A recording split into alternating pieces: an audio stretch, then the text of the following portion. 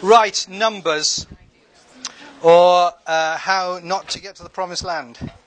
I'm on page 109, where it simply says at the top, Numbers. The book divides into three parts. People are kind of agreed on that, though they sometimes vary as precisely where they put the divisions. But you'll see as I've laid it out, Numbers 1 to 10, which begins with the census, is about preparations for the journey. Numbers 11 to 25 is how not to get to the promised land. And Numbers 26 to 36, beginning again with the census, is preparations for life in the land. We're still at Sinai. We've been at Sinai through the second half of Exodus and all the way through Leviticus. And we're still at Sinai through the first nearly a third of the book of Numbers.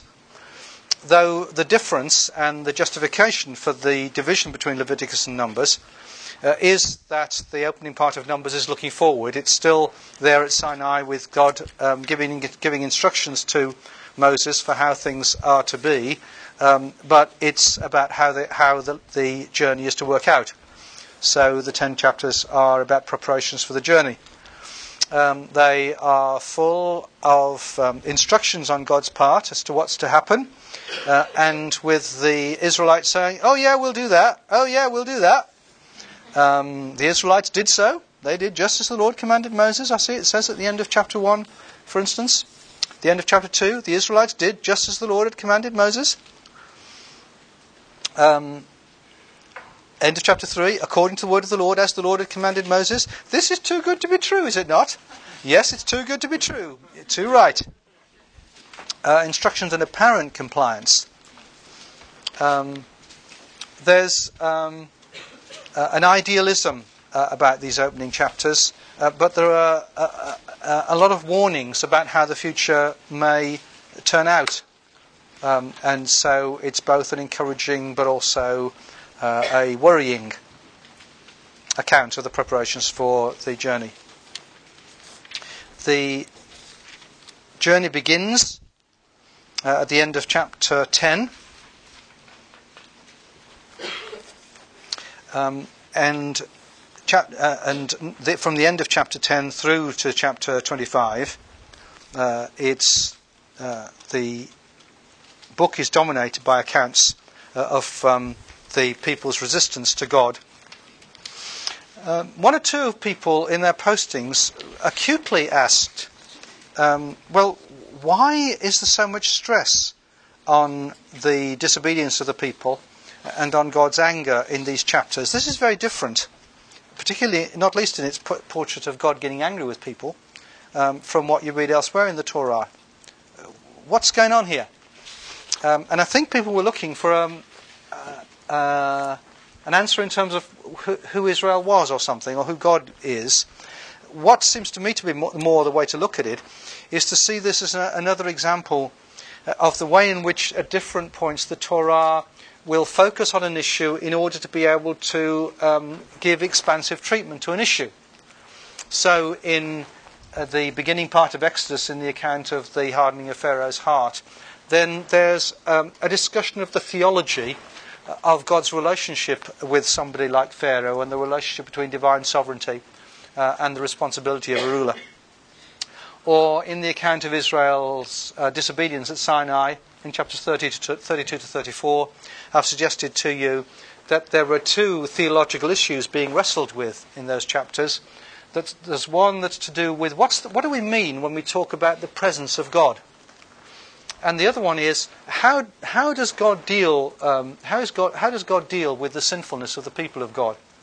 How does God handle that? What's the relationship between mercy and discipline, and so on?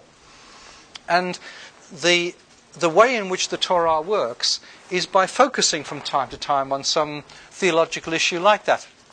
I remind you again that the reason for having the Torah is not in order for the people who are going through this story to have their story, because they don't need it, because they're there. The Torah is written not for them, but, as Paul points out, for people who come later, for people to learn from. And so the way in which it will focus on an issue like that is an example of the way in which the Torah is written for later generations to learn from. And I imagine the same is true about the way in which these middle chapters of Numbers work. In the way they talk, they keep talking about Israelite rebellion, and they keep talking about the wrath of God. Now, that doesn't necessarily mean that Israel was particularly more rebellious, or particularly more on the receiving end of the wrath of God in these years than in lots of other years, but that the material makes it possible to discuss those issues in this particular context in a concerted way. It does, though, at the same time lead into or imply a theological judgment about Israel's position in relation to God and in relation to the fulfillment of God's purpose and their position in the Promised Land.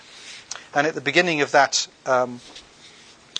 section of my page on Numbers 11 to 25, I've referred to Psalm 95, which closes, "Oh, that today you would listen to his voice. Do not harden your hearts as at Meribah, as on the day at Massah in the wilderness, when your ancestors tested me and put me to the proof, though they'd seen my work. For 40 years I loathed that generation and said, they are a people whose hearts go astray. They do not regard my ways.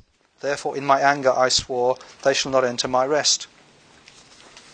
Now, the psalm is utilizing the stories in Exodus and Numbers in the same way that later on Paul will in 1 Corinthians 10. And it's also, and the psalm in turn is then taken up in Hebrews as part of an extensive sermon on the position of the church, comparing it with the position of Israel in its relationship with the land in Hebrews chapters 3 and 4. And what's significant, I think, about the psalm as it talks about Numbers is the way in which it implies that Israel isn't necessarily in the land. Now, obviously, in a literal sense, Israel is in the land. But apparently it's possible to be in the land physically, but not really to be in the land spiritually or morally or something like that. Be careful of the fact that you could easily behave the same way as those guys in the wilderness, and therefore you wouldn't be enjoying God's rest.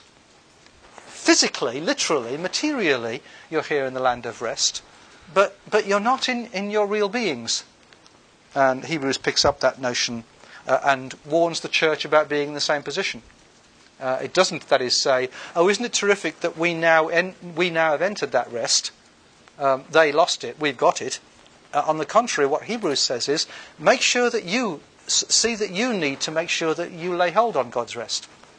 The Israelites in the land after Moses' day and the Christians that Hebrews is speaking to are in a way in the same position as people in the wilderness on the way to the land.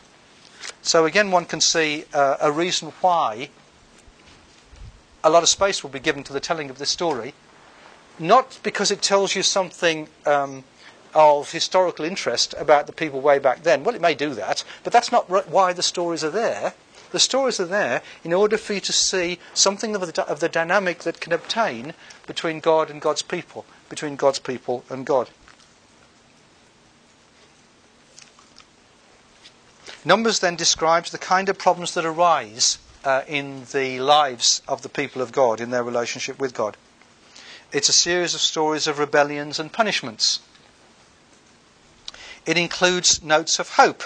The Balaam story. I need to say one or two things about Balaam because you asked questions about Balaam. Balaam is a foreigner. Hello. I actually had a question about Balaam. Okay. It actually goes back to something we were talking about earlier when we read the issue of like God's vulnerability, and in a sense it appears at several occasions throughout the Torah that God changes his mind or is persuaded by Moses. But then when Balaam, or God speaks through Balaam,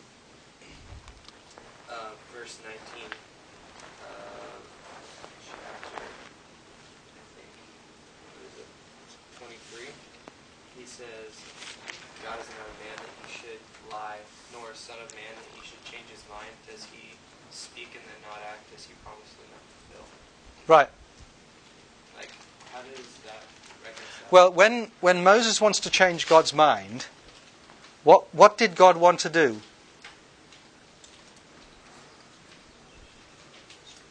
Destroy, did you say? God wanted to punish Israel.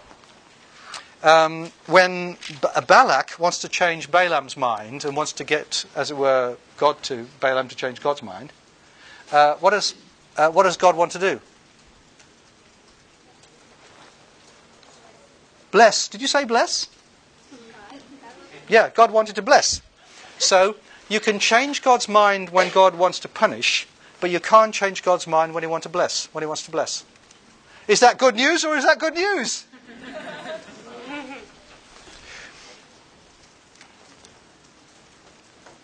Will that do? Or are you happy with that?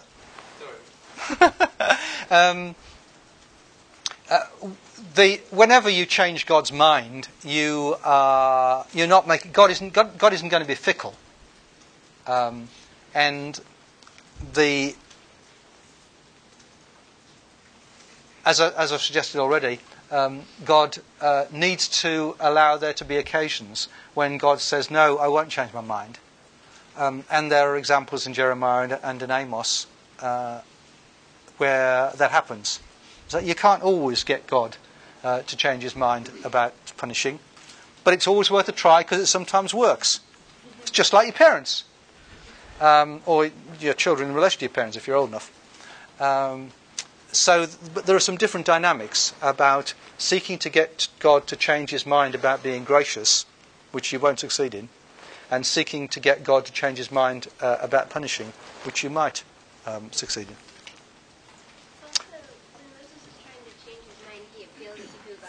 Yep. Who he wants God to demonstrate to right. other people too. So Yep. in some ways, Moses isn't asking God to change his essence, but actually to affirm his essence. Right? That's a good statement, isn't it? God isn't asking Moses. Moses isn't asking God to change his essence, but rather to act consistently with his essence. Did you say? He's saying to God, "Be yourself." It wouldn't be you if you did what you just said. Yes, it's good, and that shows how, indeed, the phrase "changing God's mind" tends to make people worried because it sounds as if God is changing his being. It doesn't mean that. No, that's you're right. It means it's appealing to God to be his real self. Not to be a different person. Whereas if God did say that he was going to bless and then arbitrarily decide not to, that would conflict with that notion. Balaam is a foreigner. It doesn't actually say. Somebody asked about his ethnicity. I don't think it tells us about his ethnicity. It simply says he came from Mesopotamia. Whatever his ethnicity, he's clearly not an Israelite. And so one or two people were puzzled at how could God speak via a foreigner? Excuse me, this is God we're talking about. God can do anything. I'm sorry? Yeah, I can speak through a donkey. Yeah, okay, yeah. And it's just as well for some of us that God can speak through donkeys, is it not? Speaking of the donkey, somebody wondered whether this was another example of a historical parable. Did God really speak through a donkey? Is the talking donkey parabolic history again? Well, I don't necessarily think so, because in other respects, this is quite a realistic story. You can kind of imagine this story. It's not a fairy story as a whole. It doesn't read like a parable in that sense, it seems to me. It's only that particular point about the donkey that is strange, that doesn't fit with our everyday experience. And that, I would say, makes it different from the opening chapters of Genesis that are so full of symbolism and that isn't something that reads as if it's taking place literally in our kind of world. Personally, I would take the naive view that God indeed inspired the donkey to speak. I don't see any problem about God doing that at all. But if you think that this is extremely implausible, that's fine. I don't think anything kind of hangs on it, but that would be my own view. Some people think that Balaam kind of gets a raw deal because God tells him he can go and then tells him off. But God only tells him he can go because Balaam didn't like the answer the first time round. And so you can see a kind of negotiation again going on between God and Balaam. And so he gets in a spot of trouble, but it's not too tough for him, I don't think. Is it really?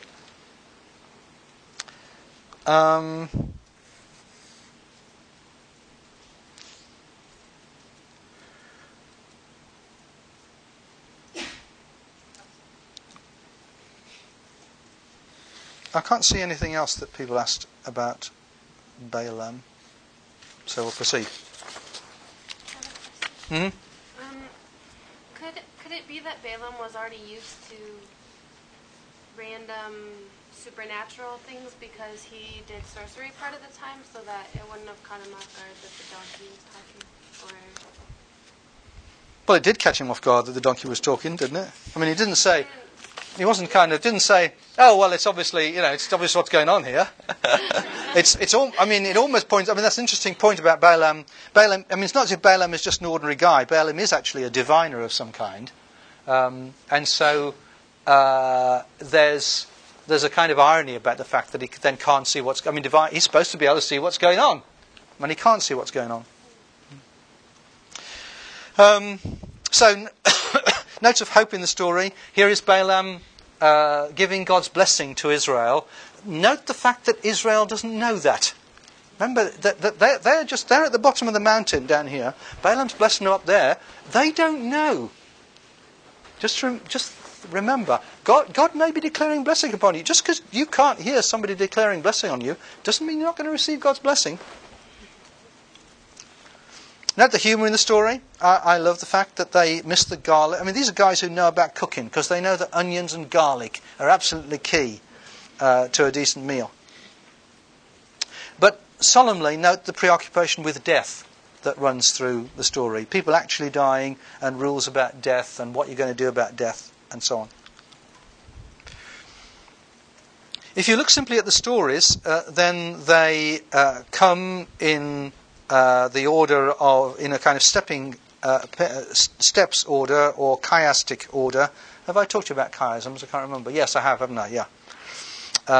So you can put together the depiction of the resistance to the toughness of the journey in the beginning of chapter 11 and the complaint about water and food in chapter 21. And then the B elements, wishing that they had more when Moses gets angry and gets away with it, and in chapter 20 the complaint about water when Moses doesn't get away with it. In the C elements, Miriam and Aaron complaining about Moses, and then the Levites complaining about Moses and Aaron. I'll come back to Miriam and Aaron in a minute. The D element at the centre, the passage, part of which I read at the beginning, they're not believing in the possibility of overcoming the obstacles to reaching the promised land. And it's significant that if you're simply looking at the arrangement of the stories, that one comes at the centre, because that's the decisive story, not for Moses individually, but for the people as a whole. That's the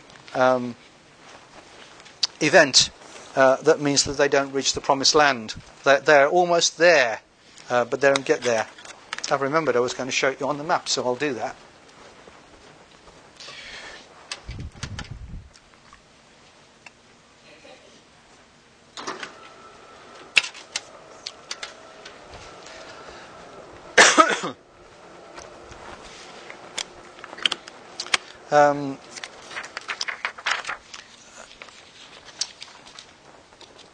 While it warms up, note that the people that this story in chapters 13 and 14 talk about are the people who are still a problem when the story is told. Keep reminding yourself to think about the people for whom these stories are the inspired word of God, the people for whom they're written.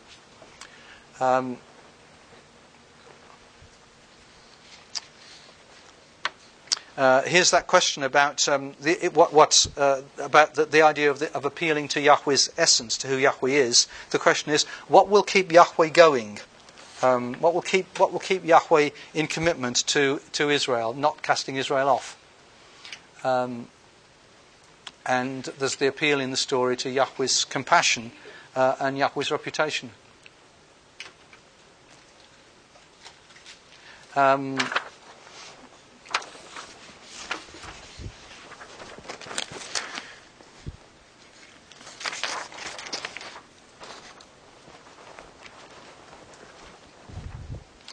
So we started off around here. Here's Goshen in Egypt, where the Israelites lived.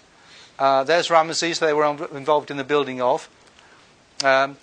Somewhere around here is likely what the stories refer to as the Red Sea, where the miracle happened. The Red Sea on modern maps is kind of down the bottom of there somewhere. Those are the two northern arms of what we would now refer to as the Red Sea, down there. But in terms of the story, that's likely what it means by the Red Sea or the Reed Sea.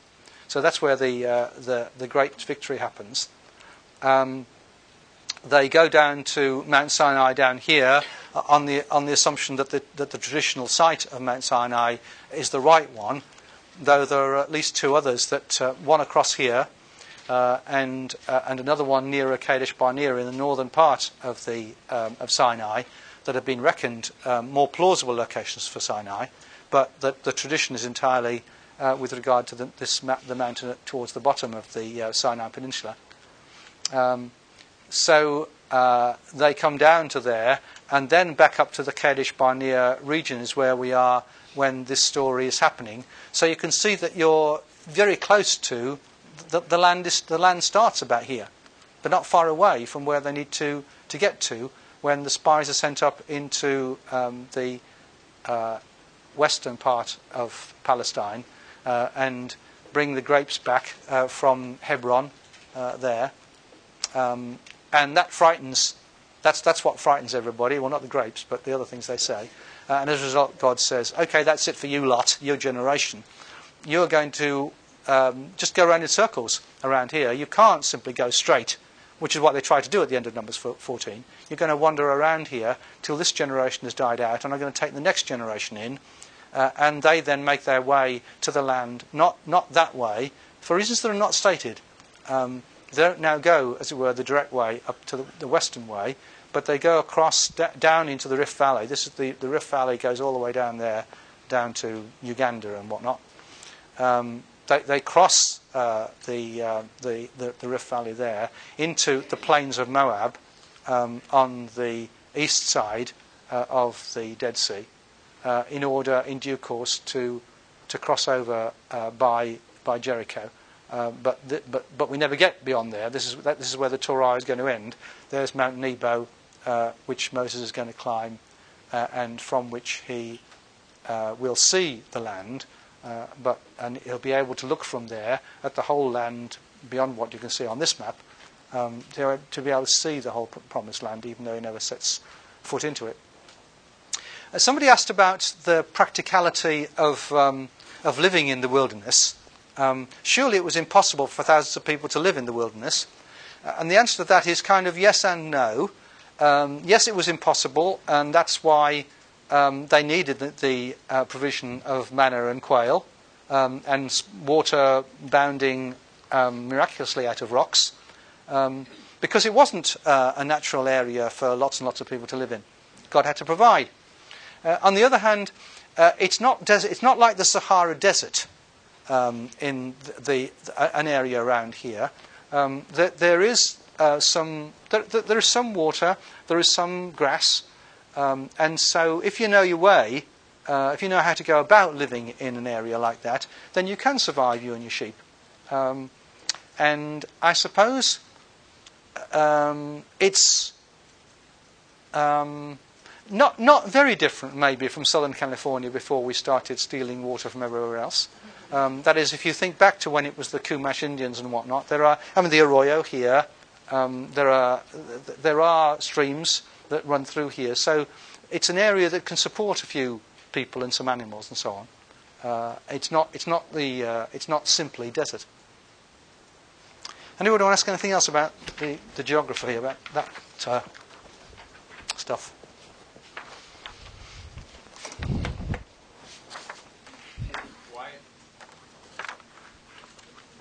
Sorry?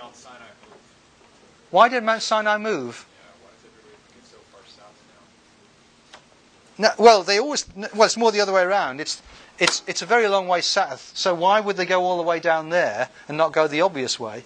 Can't we find? Well, yeah. I mean, actually, there are two reasons. I've oversimplified it.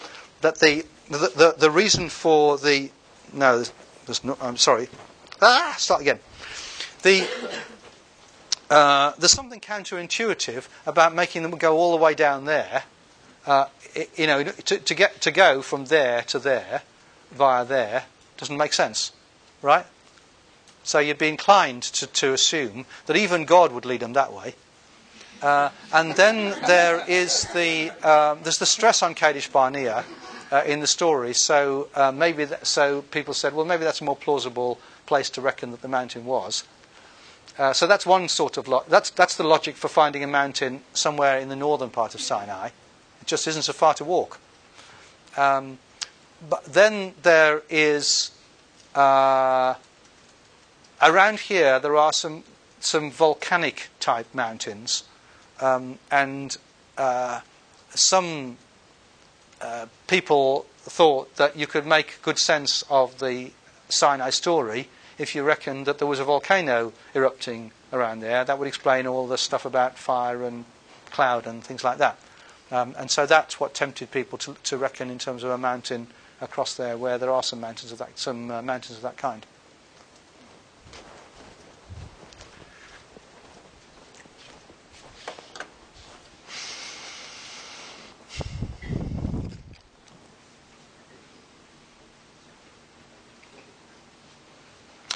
The key theological issue in that story at the centre, in chapters 13 to 14, is what I've called here Israel's long-term security and short-term vulnerability. And the story, like this Sinai story, illustrates how God is committed to Israel forever. But that doesn't mean that every generation can get away with anything. A particular generation can get cast out. You can see the same process in the history of the church. In the early centuries of the church, the homeland of the church was actually, I'm almost pointed on there, that the homeland of the church is the Eastern Mediterranean. It's all that area around there. That's where Jim's heroes all worked around there, didn't they? Chrysostom and Origen and Athanasius and all those guys. That's where they lived. And of course the northern side of the Mediterranean up there is where the churches are that are mentioned in Paul's letters and in the book of Revelation. But within a matter of centuries, the church has virtually died out in the Eastern Mediterranean. It virtually doesn't exist now. And you could say something similar about the church in Europe and the way in which, in the 16th century, there's the centre of the church, and that's where the Reformation happens. And now the church in Europe is as good as dead. And the church in the USA is going the same way. The centre of Christian faith now lies in Africa. And may quite likely increase in its significance in Asia, but will quite likely, as far as one can tell, it will almost die out in the West.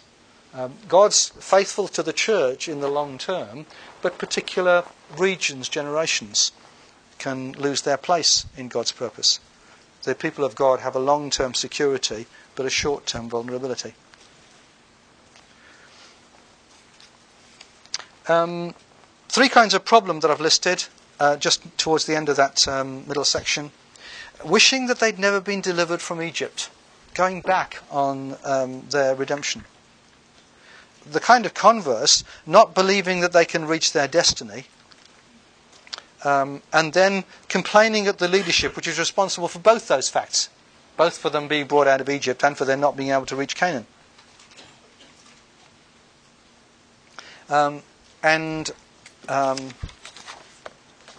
that complaining at the leadership is one of the aspects of the story that I can't remember precisely what it was that somebody said in their... Oh yes, somebody said in their posting, talked about the possibility of trusting God and of debating with God. The problem with these stories is they don't debate with God. They never talk to God in any of these stories. They complain to Moses and Aaron. You can get away with anything if you just talk to God. You can't necessarily get away with it if you don't. Is paradoxically a fact that is illustrated by the stories. Dr. Goldman? I thought Moses was acting as sort of a mediator. I didn't know that they could approach God without his permission.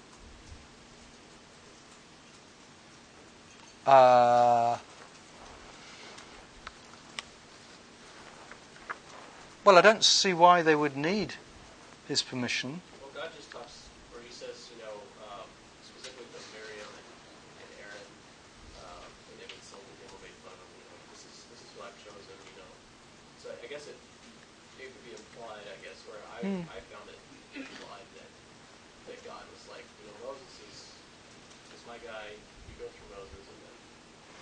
I don't think it says anywhere that they go through Moses. And there's that great account in Exodus 33 of the meeting tent, where anybody can go and meet with God. Everyone who sought the Lord would go out to the tent of meeting, which was outside the camp. Now that's talking about individuals, but I would have thought if that applies to individuals, it applies to the people. Yeah, I would have thought so. That reminds me. Oh yes, Miriam and all that. Why does Miriam get a tough deal? It's not fair to Miriam. It's these guys again. Two or three things that people usually say about this. The first is suggesting it's significant that the way the story works, it says that Miriam and Aaron spoke against Moses.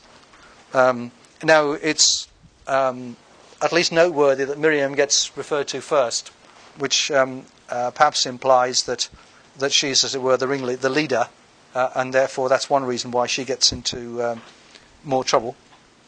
A second is that because Aaron is a priest, it's actually better for Miriam to get into trouble, because then Aaron can do his priestly thing on her behalf. Whereas if Aaron gets into trouble, there's nobody to do the priestly thing. A third, though, is then...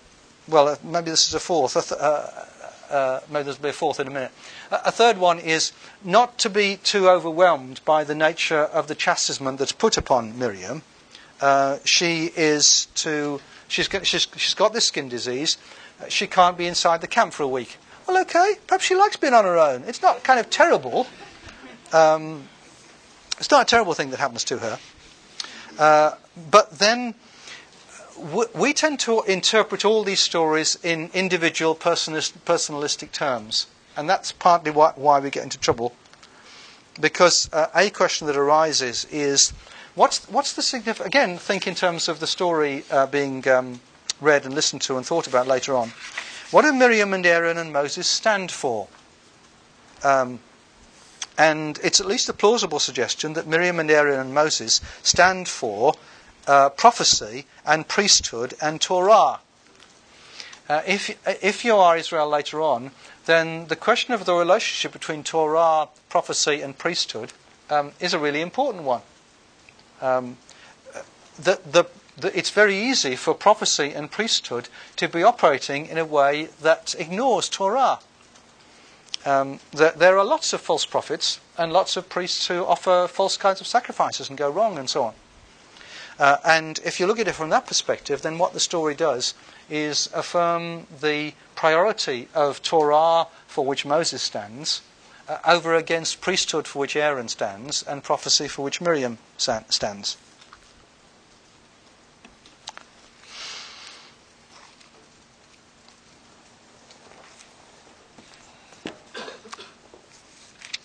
A solemn thing about the end of that section, about the Balaam story, followed by the people going astray with having sexual relations with the people of Moab in chapter 25,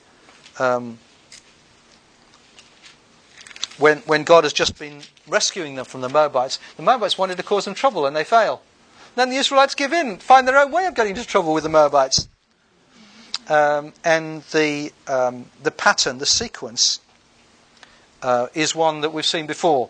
It's a sequence, a pattern that we've seen in the account of God giving them instructions about how to build the tabernacle in chapters 25 to 31 of Exodus, followed by the account of them making the gold calf at the bottom of the mountain.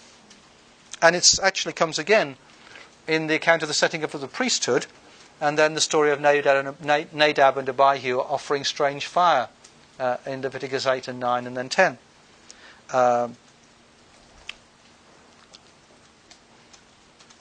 And it's grievous in particular that in Numbers 22 to 25 you get that sequence, because you've had the sorting things out in connection with the rebellion in chapters 13 and 14, and the chance for that generation to die out. And we've got a new start again. It's also like the new start after the flood. But every time there's a new start, then things get spoilt. There's been no progress, actually. You can let a whole generation die out, but it didn't actually get you anywhere. Numbers 26 to 36, the last chunk of the chapter, preparations for life in the land. It is, in a sense then, but only in a sense, a new people. It's a new generation. There are some compromises involved in some of the tellings of the stories and the laws that are told. And there are voices from the margin that appear. We've had Balaam, and we get the celebrated daughters of Zelophehad, who are some ladies who say, it's not fair! And Yahweh says, yeah, it's right really when you think about that, isn't it?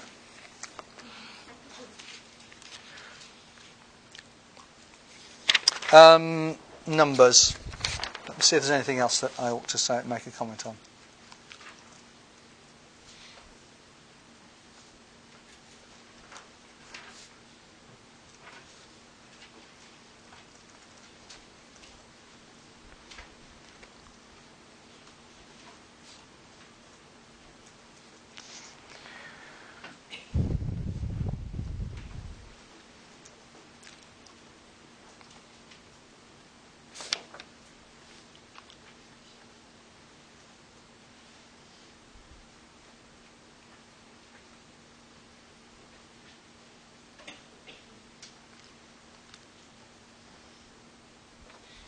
Now, I think it would be more interesting to have Tana tell us read her Miriam letter to us.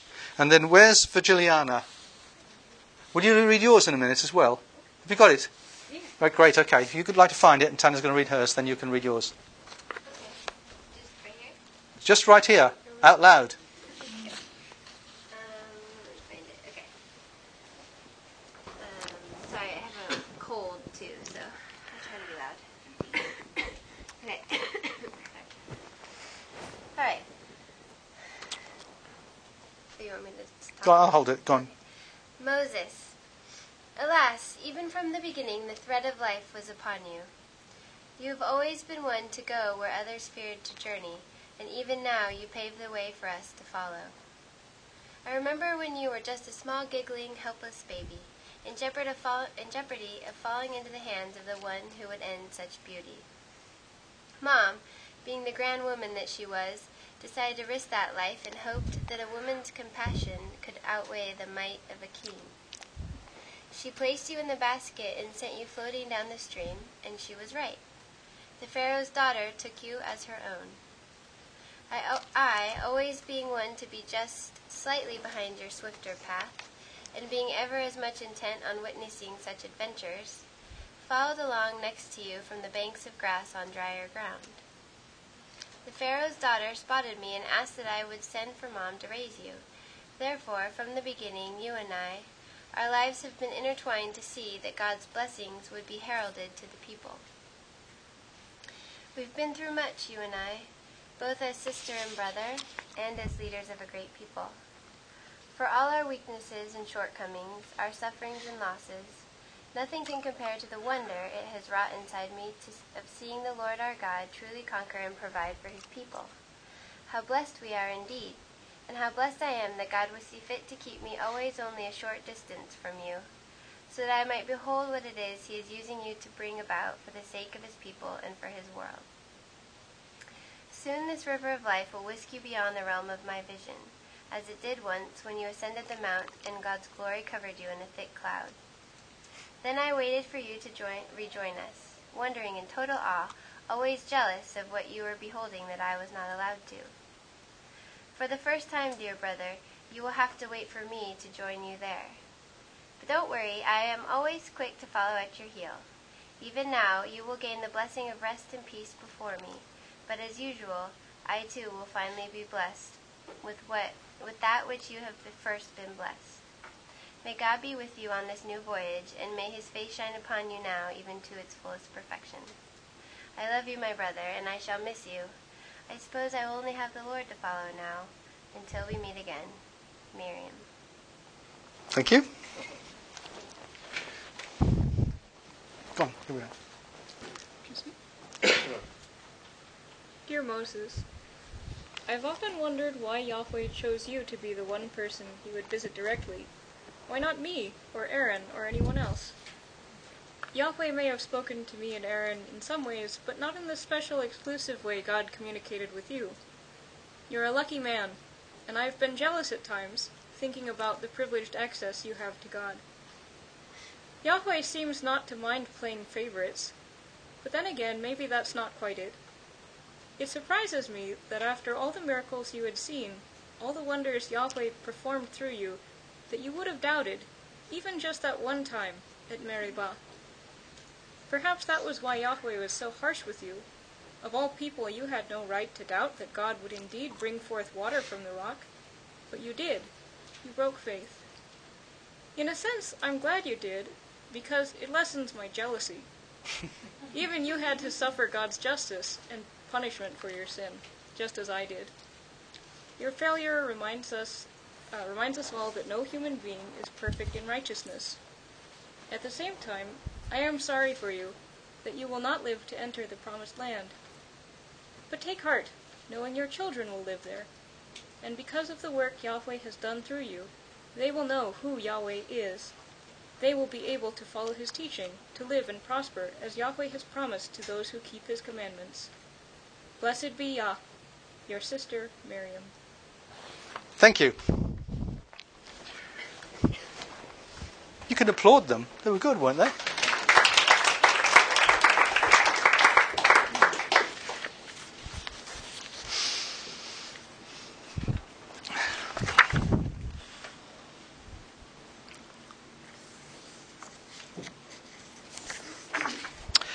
Right, page 110.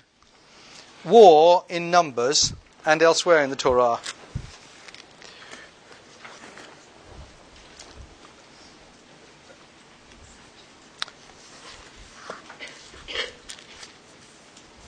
I liked the way in which somebody picked up Numbers chapter 21. Rather horrified at I think this person was, at the kind of negotiation that goes on between God and Israel here. A neat example of that notion of God making himself vulnerable, adapting himself. The Canaanites from Arad. I can't resist keeping pointing to the maps. Now we've got the map there. It's good fun. Arad is just along there between Beersheba and the bottom of the Dead Sea. So obviously when they're going that way, you can see why the Arad guys are the first people that they amongst the first people they come across.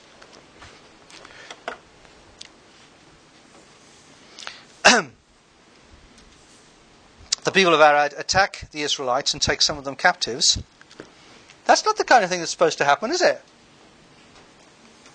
Then Israel made a vow to the Lord and said, "If you will indeed give this people into our hands, then we will utterly destroy their towns." And that's the first time that the idea of utterly destroying anybody comes. It's another of these human ideas. So obviously God is going to say, no, you're not supposed to do that kind of thing. But actually, the Lord listened to the voice of Israel and handed over the Canaanites, and they utterly destroyed them and their towns. So the place was called Hormah. The word for that annihilation, utter destruction, is the word Herem. And so that's the link that's being made with the name of the town, Hormah. AH on the end of a word like that is just a kind of ending. So the consonants, which are what counts in a Hebrew word, are the same in the word Kerem, the word for annihilation, utterly destroying, and the name of this place, Hormah. Well, now, to the top of that page, war in Numbers and elsewhere in the Torah. What is war, and what bothers us about it?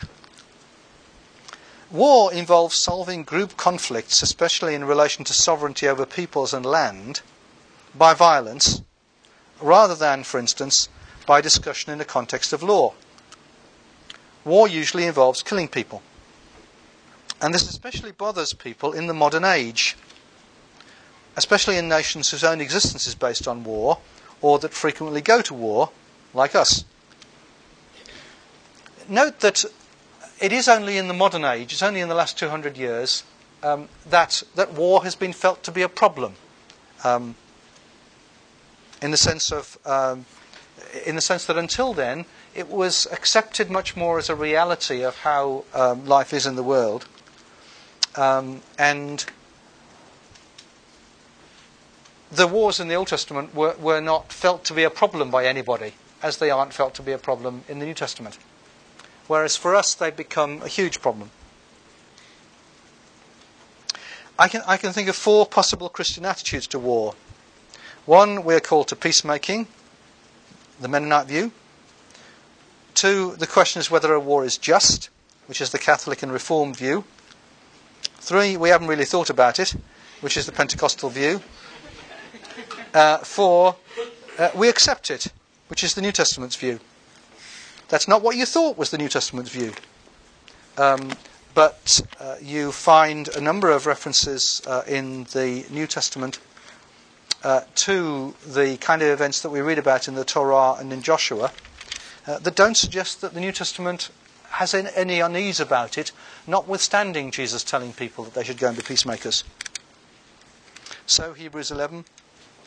What more should I say? For time would fail me to tell of Gideon, Barak, Samson, Jephthah, David and Samuel and the prophets, who through faith conquered kingdoms, administered justice, obtained promises, shut the mouth of lions, quenched raging fire, escaped the edge of the sword, won strength out of weakness, became mighty in war, put foreign armies to flight.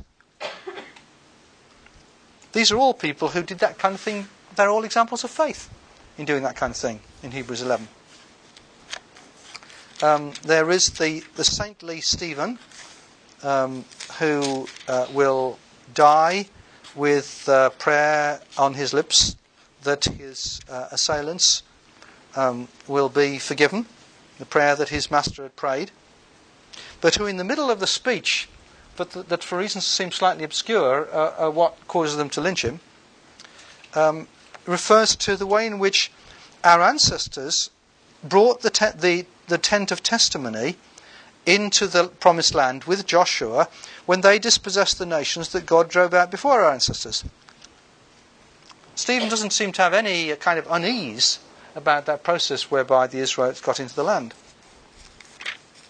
And the same sort of assumption is implied by the way that Paul talks in Romans 13, when he talks about rulers as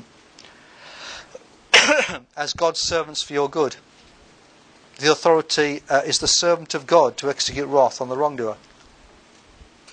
It's just, as I talk about this now, it's reminding me of something else that somebody raised in their posting as to why does God speak through people to other people? Why doesn't God speak to people directly? I don't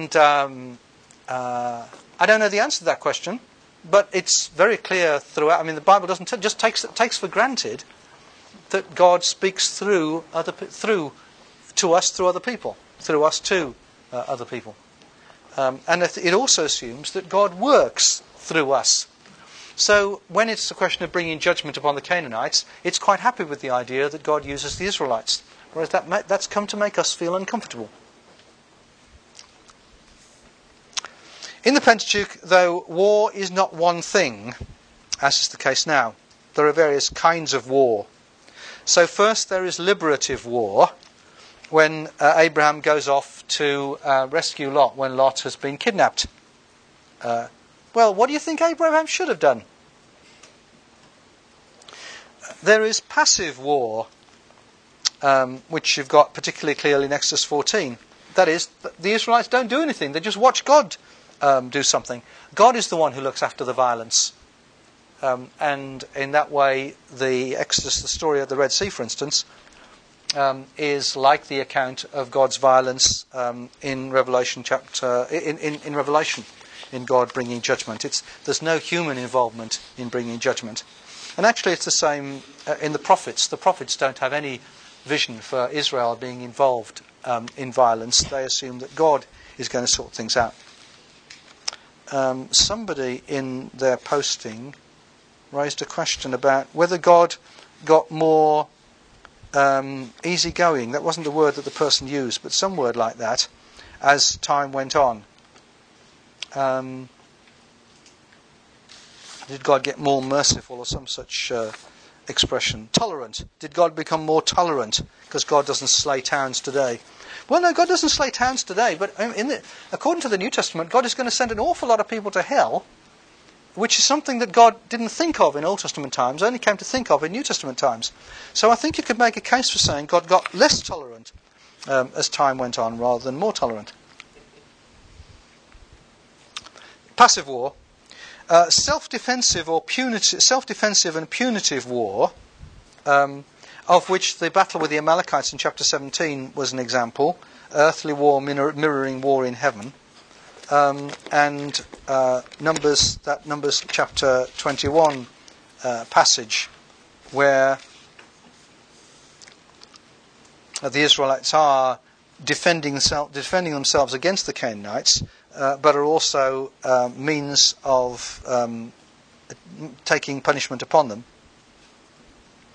The previous chapter, number 4, war avoided. The Israelites need to go through the land of the Edomites, who are just above the Moabites, really, on the map, in order to get to the land. And they say, let us pass through your land. We don't want to fight with you. And the Edomites say, if you come this way, we'll kill you. And they come out against the Israelites. So the Israelites turn away and go a different way. They don't. Now you'd have thought, given the stories about the Israelites, that they would take on these Edomites and kill them. But instead, they go a different way. There's what I've called defensive aggrandizing war, when there's a similar story about the Israelites and King Sihon of the Amorites in Numbers chapter 21, where again they're asking for Sihon. This is further up, and the Amorites on that.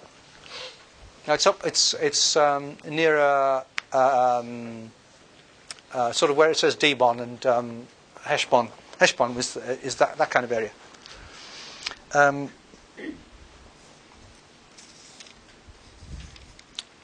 The Israelites are again saying, let us come through your land, we won't steal anything. Oh, we've heard that before. And Sihon, the king of the Amorites, takes the same attitude as the Edomites had taken and attacks the Israelites. But this time the Israelites don't go another way. They slaughter Sihon and the Amorites. So it was a defensive war. They weren't looking for a battle, but they were quite prepared then to gain as a result of it. Number 6, aggressive, punitive war. That's the kind of thing that the Israelites are involved in occupying Canaan itself, and what God commissions them to in Deuteronomy. And the basis for that war is not merely that the Israelites that God's decided to give this land to the Israelites, so tough for the Canaanites being in the wrong place at the wrong moment. The basis for what's going on is that the peoples that the Israelites are going to attack are guilty. Remember, God had said to Abraham that it wasn't fair to give the people the land in that time because the iniquity of the Amorites is not yet full. But now it is full. And God is prepared to use the Israelites as his police characters, as his police, in order to bring judgment upon these peoples. Now, maybe they are no worse than anybody else. Maybe they might have been let off, but they can't complain with regard to their own position. Punishing them facilitates God's purpose to renew the world, partly by making sure that they don't lead Israel astray. And then finally, there is competitive war, the kind of thing Deuteronomy 20 describes, which is the kind of thing then you find stories about when you've got the Israelites fighting the Philistines in 1 Samuel. Here are the Philistines in danger of taking over the Israelites. So what is Saul supposed to do? Are the Israelites supposed to lie there and be trampled on? Well, maybe they are, but Saul evidently doesn't take that view. The reason why the Israelites want to have kings is in order that they'll be able to fight battles like that rather than be trampled on. And the story assumes that because the people of God live their life in the world, that's the way that things have to go on. If you're going to be a nation, then you're inevitably involved in fighting. If you're going to be a king, you're inevitably involved in leading a people in fighting. If you're a pacifist, you couldn't be president. The president is the commander-in-chief of the armed forces. You can't be a pacifist king.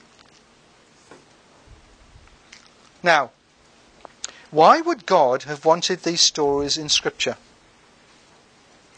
The way Scripture sometimes helps us find God's mind is by providing us with various ways of looking at an issue so that we can imagine working with them or we can dream of others.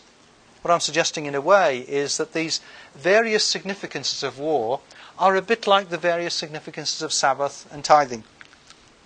They help you to think round an issue and to formulate a way of looking at it. But whereas we don't mind so much what the Scriptures say about Sabbath and tithing, we mind what it says about war. Now, when we find that we don't like what it says in Scripture, that's probably a sign that it's got something important to say to us. And I wonder whether our unease with war in the Old Testament reflects unresolved issues in our spirits. Americans traditionally love to fight. All real Americans love the sting of battle. And clearly the war has a huge place in our, if I may say our, as a mere resident alien, story. The United States of America would not exist were it not for wars against Native Americans, for wars against the British, the Civil War, the First World War, the Korean War, the Vietnamese War, the Iraqi War, the Afghanistan War. War is very deeply written into the history and the consciousness of the USA. I suggest probably more than any other nation in the world. And that's something that naturally we have a need to think our way through, to have an attitude to. But not something that it seems to me that either the nation or the church has done the kind of reflecting on that we need to do. And so it is an unresolved issue in our spirit as a people.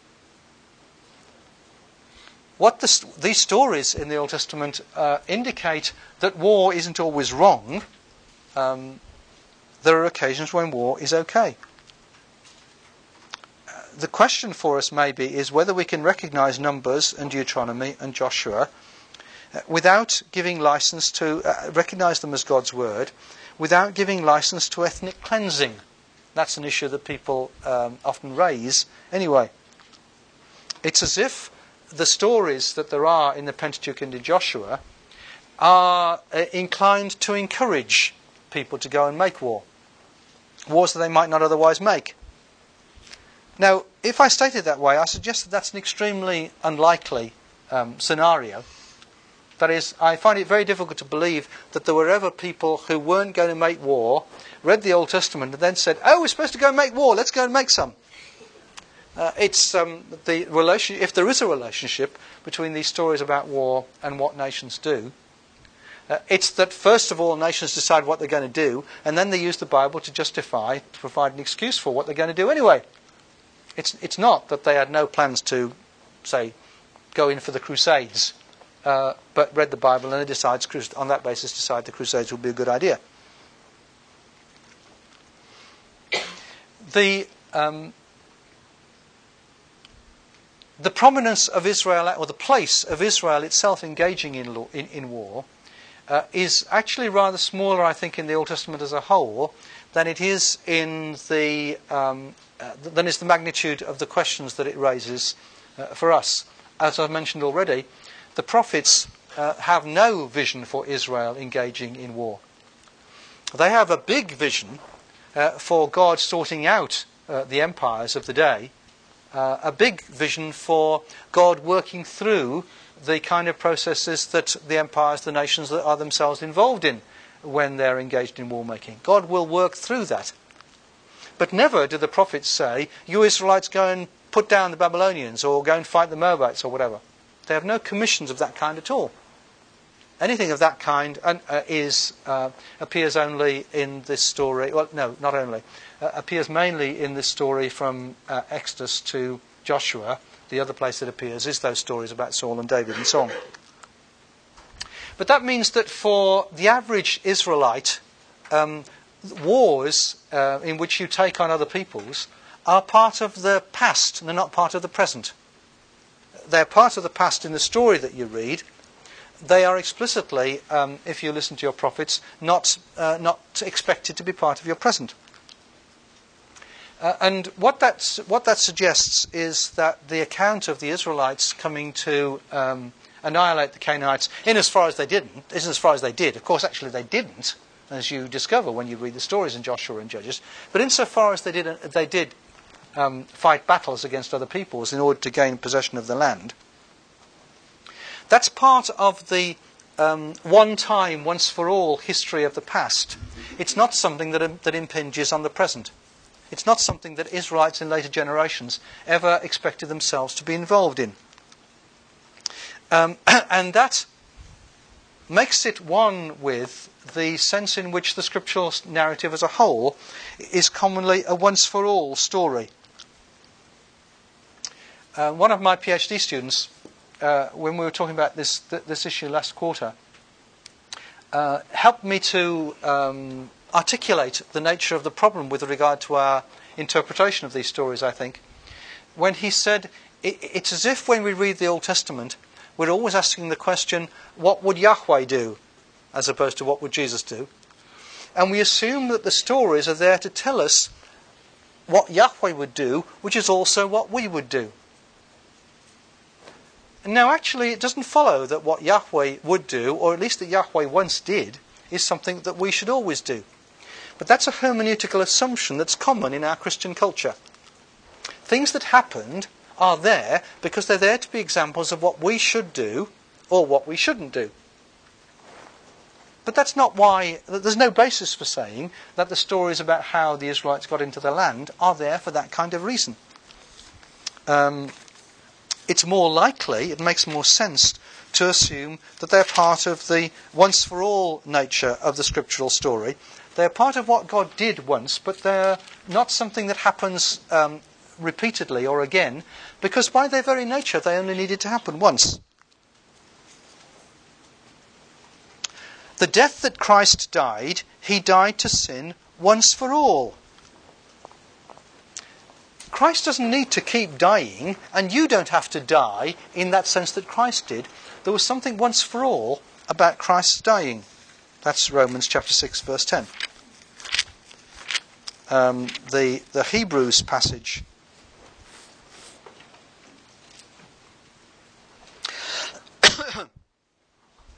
Unlike the other high priests, Jesus has no need to offer sacrifices day after day, first for his own sins and then for those of the people. This he did once for all when he offered himself. The priestly activity of Jesus is not something that we carry on doing. It's something that Jesus did once for all. 1 Peter. Christ also suffered for sins once for all, the righteous for the unrighteous, in order to bring you to God. Jesus didn't need to die as the righteous person frequently, and you don't need to die as the righteous person in order to put yourself right with God. Jesus did it once for all, and that means you don't have to do it. And the way in which God made promises to Abraham, brought the Israelites out of Egypt, took them into the land, and used them as a means of bringing punishment upon the Canaanites in order to gain possession of the land, is part of the once-for-all story of Scripture. How far particular incidents suggest patterns for behaviour is something that you have to work out on the basis of other things that Scripture tells you. And the very way, for instance, in which the prophets don't talk about Israel as having a role in fighting war, suggests that the prophets are assuming that that's something once for all of the past as part of what God was doing. So there's no basis for making those stories in the early part of the Old Testament something that is designed to shape the activity of the people of God or of a secular nation nowadays. That's to ignore the sense in which they are part of the once-for-all nature of the story. Maybe one final thought. Yes, we should be scared by these stories, because if there's anybody in these stories we have to identify with, it's not the Israelites, it's the Canaanites. The stories about God's judgment are ones that ought to make us scared, because we, like the Canaanites, might be due for annihilation. Oh, what a way to end. And I'm sorry I'm ending there, but at least I'm going to go and climb on my bicycle and go and boil the kettle in order to make tea for some of you who are going to come and drink it. Yes, good, because Christine has also been to go and spread the scones. So we'll have some more cheerful conversation there shortly. See you on Monday otherwise. And we'll do scones again on Monday, for those who want to come twice or can't come tonight.